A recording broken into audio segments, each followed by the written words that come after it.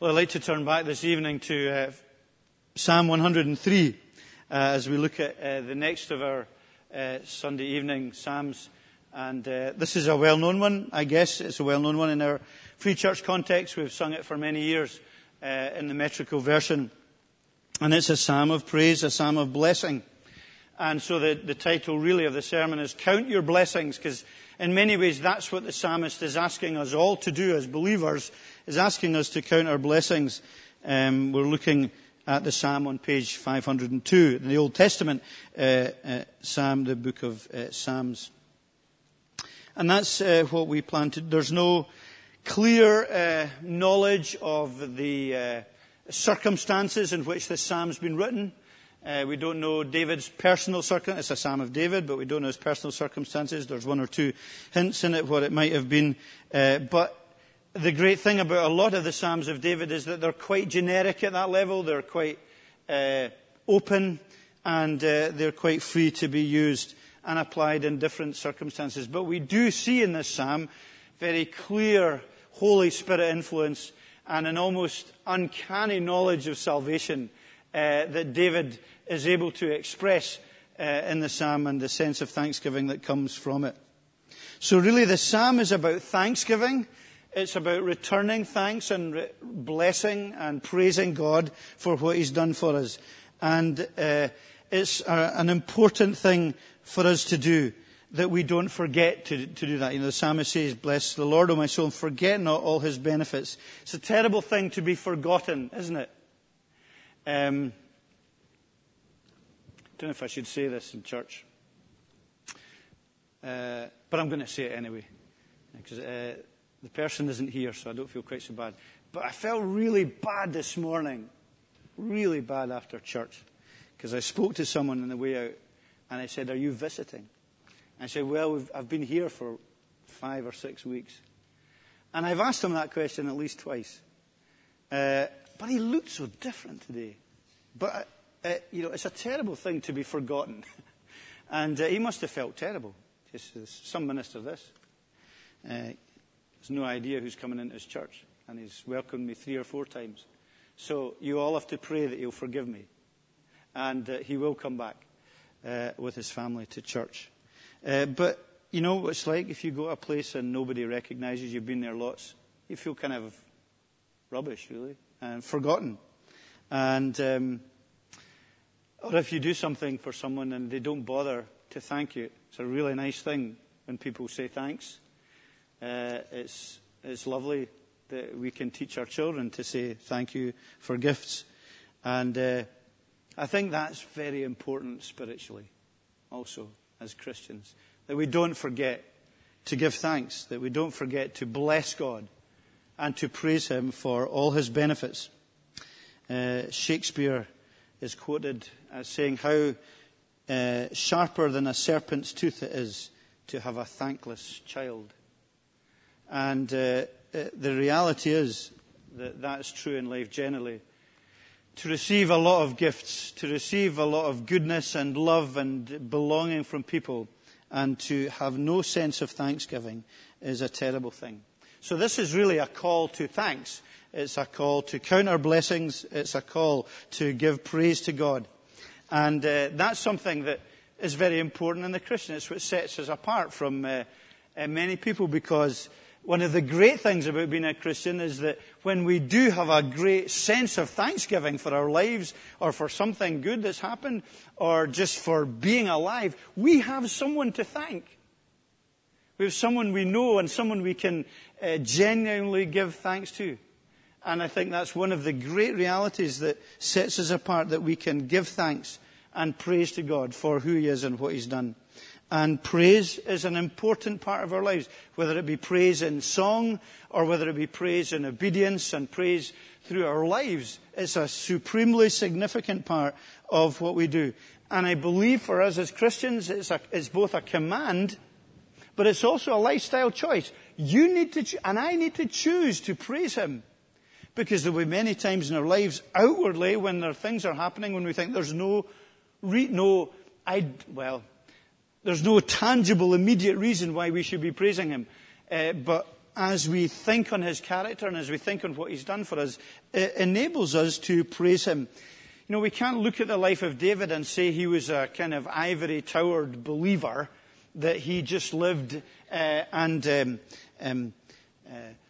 created these beautiful sonnets and these beautiful songs from some kind of place of protection and isolation from the world and its problems. David faced death many times. David was a king among his people.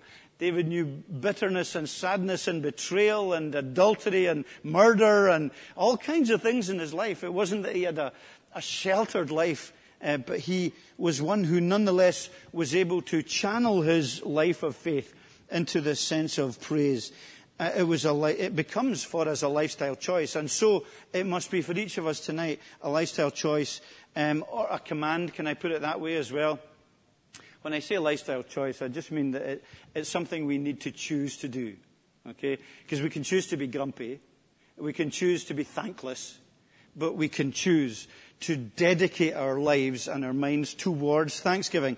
Now, why would I say that? Well, because the psalm isn't initially, although it's written into the presence of God and for God and to give thanks to God, and it's not written to the church primarily, and it's not written to David's family, it's written to himself. So this is a soliloquy psalm, as David is writing to himself, and he's speaking to himself, and he's telling himself what he has to do, and what he's trying to remind himself that's important to do. Oh, bless the Lord, O my soul, and all that's within me, bless his holy name. Bless the Lord, O my soul, and forget not all his benefits. So there's a great introduction to this psalm, where the psalmist, where David is reminding us of the significance of being Christians, believers who speak to ourselves. It's a great thing they say today. The first sign of madness is if you speak to yourself. Well, I don't necessarily agree with that. And certainly not spiritually. I think spiritually it's a tremendous discipline and a great characteristic that we learn to speak to our own souls. Do you know what I mean when I'm saying that? Do you appreciate what I'm maybe you don't do it, or I'm sure all of us do. We speak to ourselves, and I think it's something conscious and something deliberate and something that, just as you go to have a conversation with someone else, it's a very deliberate act and something you decide to do. So speaking to yourself spiritually is something that we need to do. We give ourselves a prod, and we speak to ourselves, and we remind ourselves of our own soul's existence. And we speak and remind our souls, our consciousness, our beings, our ego, however you want to describe it, what makes us us, the totality of our being. We speak to that as believers and remind ourselves who we are. In our self-consciousness, we remind ourselves who we are as believers, because it's easy for us to forget. And he says, deep within ourselves. You know, this isn't to be a shallow, passing conversation that sometimes we would have on a Sunday morning. It's not a quick glance in the spiritual mirror.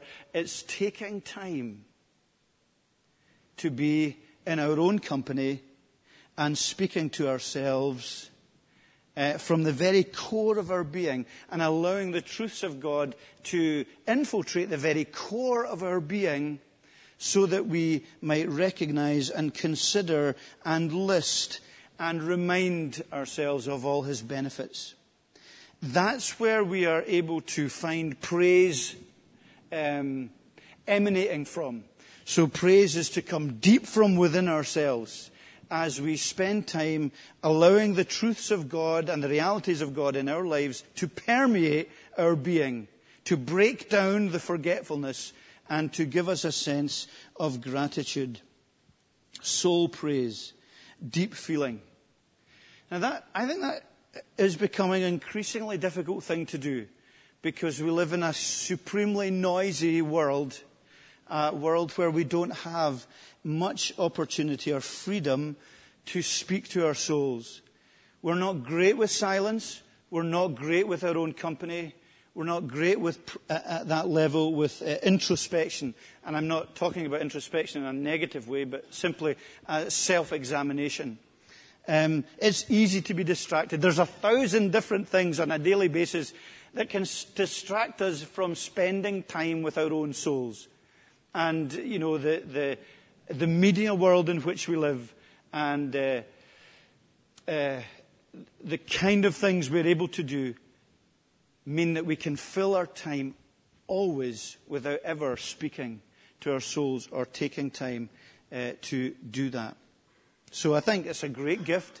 It's a great spiritual gift to develop in our lives, that we speak to ourselves and we remind ourselves of the spiritual blessings we have as believers. So we remind ourselves as we speak of our deliverance and of our God. The psalmist says that in verses 3 to 5. Remember, don't forget his benefits, who forgives all your iniquity, who heals all your diseases, who redeems your life from the pit, who crowns you with steadfast love and mercy, satisfies you with good things, so your youth is renewed like the eagles. So there is the psalmist speaking, probably very much personally. There's testimonial words here, words of testimony and strength, that this is one who's been forgiven, one who has been healed, one who's been redeemed, one who's been rescued. Probably in some ways it was literal. He would have been physically healed and possibly physically released from a dungeon or a pit or somewhere at some point in his life with the enemies he had. But he was also recognizing that he was satisfied with the goodness. And we've been looking at this in different ways over the last few weeks. And this morning, looking at youth being renewed like the eagles. Now, I've tried in lots of different places to find out why that image is used. What is it specifically about eagles that they're used as an illustration for the renewal of youth? And I haven't found anything satisfactory. So if you find anything, or if you know anything, if you're an ornithological person and know something about eagles that might explain why they're being used, and they're used also in Isaiah in the same way. It could be, various people speak about their leaves, their feathers being shed, and they seem to renew their youth. As you can see, I'm not great ornithologically, but they do something about that. I'm not sure, to be honest. But nonetheless, the truth is that spiritually, we can recognize a renewal and a refreshment and a revitalization that is wholly miraculous and God-given. And as we remember that in our lives, that we don't simply follow the way of the world and that we age and that we become cynical and we become weak. That might happen outwardly, physically, but inwardly there's that, as we mentioned this morning, that renewal and that refreshment and that satisfaction with his steadfast love and his mercy, which we'll go on to say a little bit more about. So there's this reminder of the personal deliverance, that testimony of personal deliverance. And again, I think we live in a society, we live in a day and generation where the most powerful witness, the most powerful thing we can do in terms of sharing the gospel is sharing our own personal testimony of God's goodness and grace. That is hugely powerful today, where people are not quite so willing to, in a secular and maybe atheistic world view, are not so willing to accept truth or infallible truth from the Word of God as being authoritative for them. We hope they come obviously round to that position, but we know that personal testimony, the reality of what Jesus has done for me and how he's transformed and changed my life, is something that people are more willing to listen to and accept and be challenged by, because they can relate to that. They can relate to you because you're an ordinary person. I'm an ordinary person. And when they see that our lives have been changed by Jesus Christ, they can relate that must be something real. And David's reminding his soul of the importance of that testimony of personal deliverance, and also reminding himself of the nature and the character of God. The Lord works righteousness and justice for all who are oppressed. His ways made known to Moses, to the people of Israel. The Lord is merciful and gracious. And one of the, it's used often in the Old Testament, and it could almost be a declarative theological statement of the living God. The Lord is merciful and gracious, slow to anger and abounding in steadfast love. That's a great keynote statement about the character of God, right in the middle of the Old Testament, with hints of Calvary in there. That we have the Lord God who is merciful and gracious, slow to anger and abounding in steadfast love. And this character of himself, this character that is revealed, is what David needs to remind his own soul of. Both the personal testimony, the reality of what he has experienced of God, and the character and nature, the truth of God as he's revealed in himself. So you've got the truth and personal testimony giving utter conviction to this guy, David. And that's very true of our lives, is when we know and understand God as he's revealed, and when we have a personal and powerful testimony, the two come together and give great conviction. And that's a challenge for us, both to be grounded in the Word and also to think through our personal testimony and to consider if we were asked what we would be able to say. What is it that we say when we're asked about our faith? Do we hide behind sometimes truth that comes from God's Word, which is truth? Are we unable to verbalize the personal testimony that we have of God's deliverance and God's goodness in our day-to-day living? I think that is an important challenge for us to consider. But then the psalmist goes on, and we just look at this for a few moments.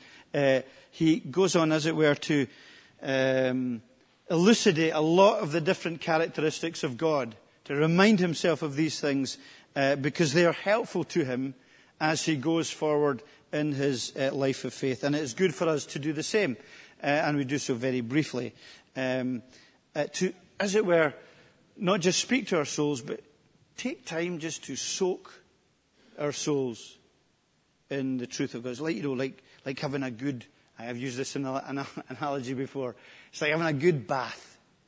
Soaking your body in a bath as opposed to having a quick shower. Okay? We live in a society where everything's quick and we want to get everything done quickly. Maybe the same with our relationship with God. We just quick word with him every so often now. I'll just keep us going. But here it's saying, just relax. Take time in his company. Take time away from other things and give him the time that he is due, just to consider, who dwell on his character, pamper our souls with the goodness of God's grace, so that it can change and channel our praise and our lives. We see in verse 9 the reluctance of his anger. He will not chide, nor will he keep his anger forever. His anger, we're told in the word, is but for a moment. And the reality of that is that he is a God who is a God primarily who is love. God is love. He deals with injustice, and he deals with that on the cross, and he deals with that in his judgment. But in reality, his anger lasts, but in his justice, it will be dealt with. And we know that it's not capricious, and it's not just random, and it's not just thoughtless. His amazing mercy, he doesn't deal with us according to our sins, nor repay us according to our iniquities. And a great text, a great verse to consider and to remember in our ongoing lives, because it makes us really humble and appreciative of what mercy is, that he doesn't deal with us as we deserve and doesn't repay us according to our sins, not what we deserve. That, therefore, will change always the way we think about and relate to other people, and the mercy that we will show to other people. I think, again, I've used this illustration at some point here before.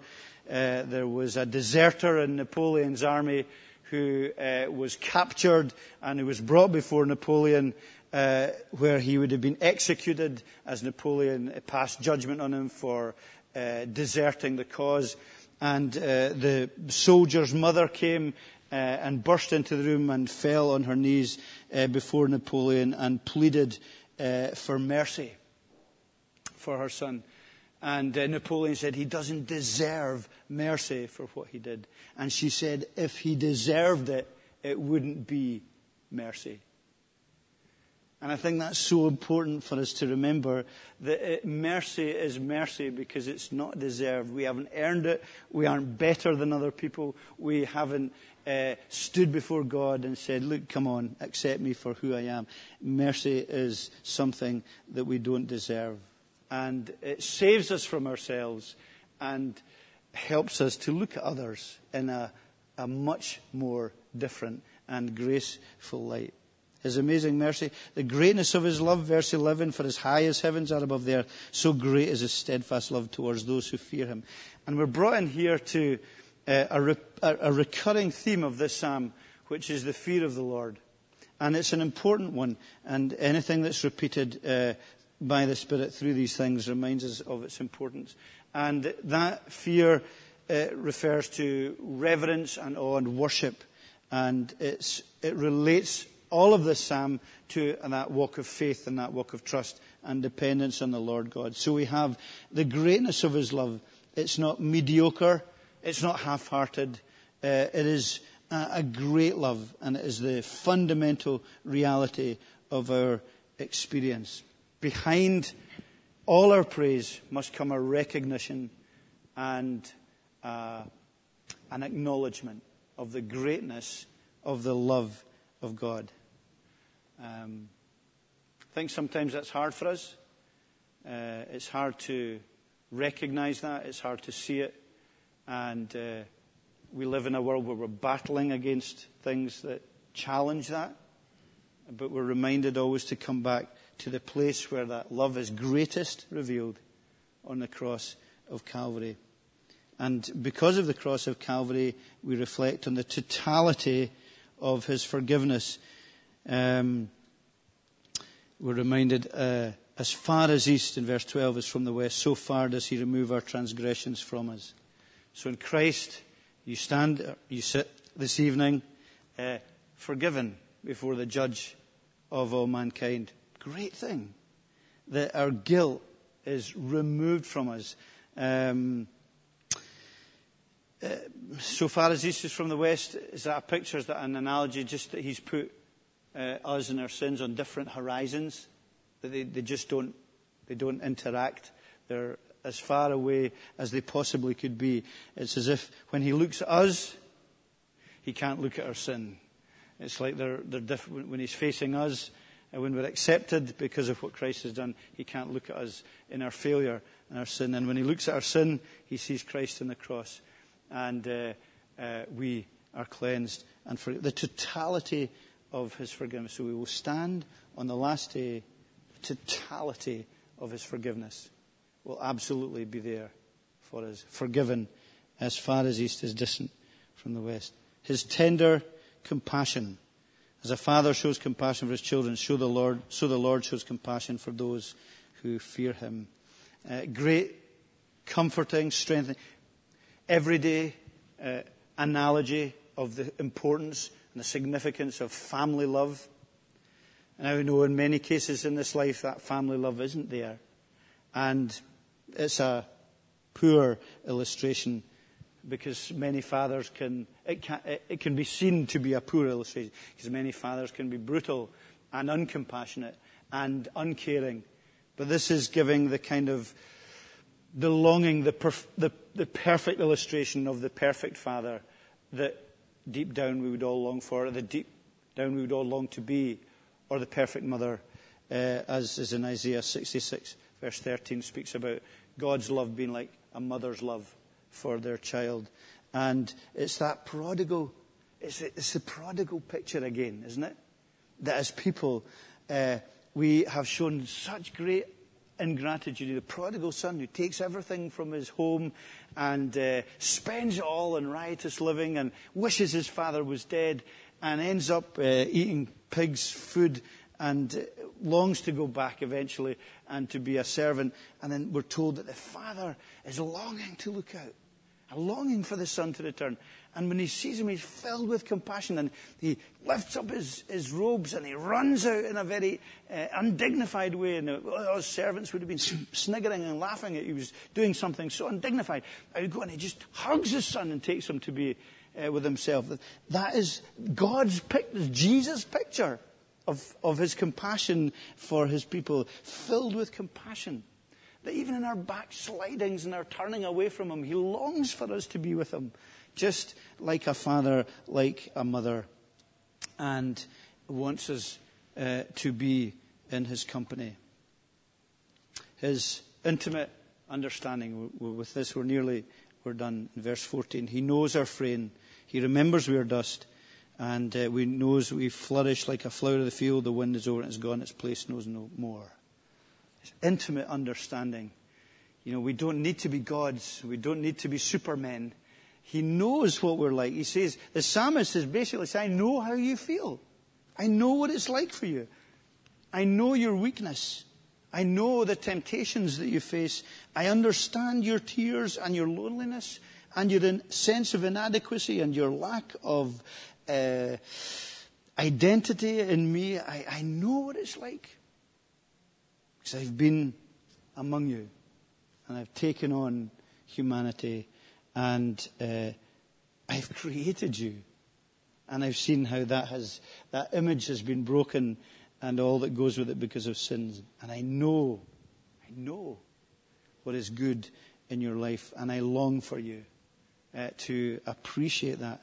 And these are kind of the things that he's wanting us to speak to our soul about and to consider in our lives. And throughout that, he's speaking of the importance. Again in 17 and 18, steadfast love is from everlasting to everlasting for those who fear him.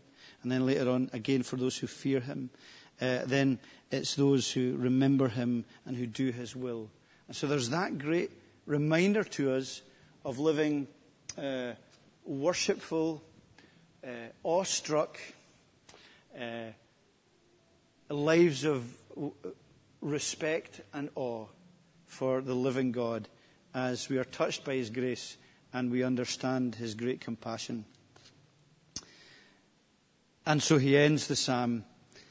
He begins the psalm with a twofold command to praise, bless the Lord, O my soul, bless the Lord, O my soul.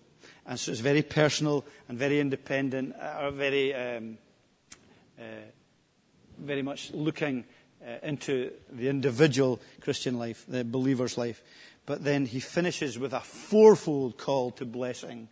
And it's much wider and it's much more all-encompassing. Bless the Lord, O you, his angels, you mighty ones who do his word, obeying his voice. Bless the Lord, all his hosts, his ministers who do so. Bless the Lord, all his works, the creation, the trees that are going to sing and praise him, and which will clap their hands. As all creation recognizes and falls before the great Creator. And then bless the Lord, O my soul. So we have this cacophony of praise that is commanded from all of creation and the heavenly realms and in our own souls. So we join a very significant and important chorus when we speak to our souls and when we are able to praise him. And I hope that you can do that. I hope that you are able to spend time speaking to your own soul, speaking to yourself about the blessings of God and the blessings of grace. And I hope that these are blessings that you've taken for yourself. And above all, the great blessing of rescue and redemption in Jesus Christ. And as we speak to our souls about these things, it gives us identity, and it gives us perspective, and it gives us hope, and it gives us a future. Amen. Let's pray. Father God, we thank you for your word. We thank you for the very human reminders that it gives us of what we need to do And we ask that you'd forgive us for the tendency we have to forget. We thank you for the Lord's Supper that you give us because you know we're prone to forget. And you said, do this in remembrance of me. We thank you for the Psalms, which tell us not to forget. And we ask your forgiveness when we are thankless children, when we eat, when we drink, when we wake up, when we live our lives, when we use the gifts we've been given, when we get promotion, when we find a partner in life, when we have children, when we have so many things in life that happen to us that are amazing. Help us to give thanks. And help us to give thanks that in the battles and in the struggles and in the sadnesses and in the loss and in the separation and in the loneliness, we have a Saviour who is rescuing and redeeming and buying us back and will give that tremendous sense of identity and longing and belonging that he alone can give, that one that will go beyond the grave and that will enable us to be renewed inwardly day by day. So help us to conclude our worship this evening with songs of praise, with a sense of our deepest souls being able to express our heartfelt thanks to the living God. For Jesus' sake, amen.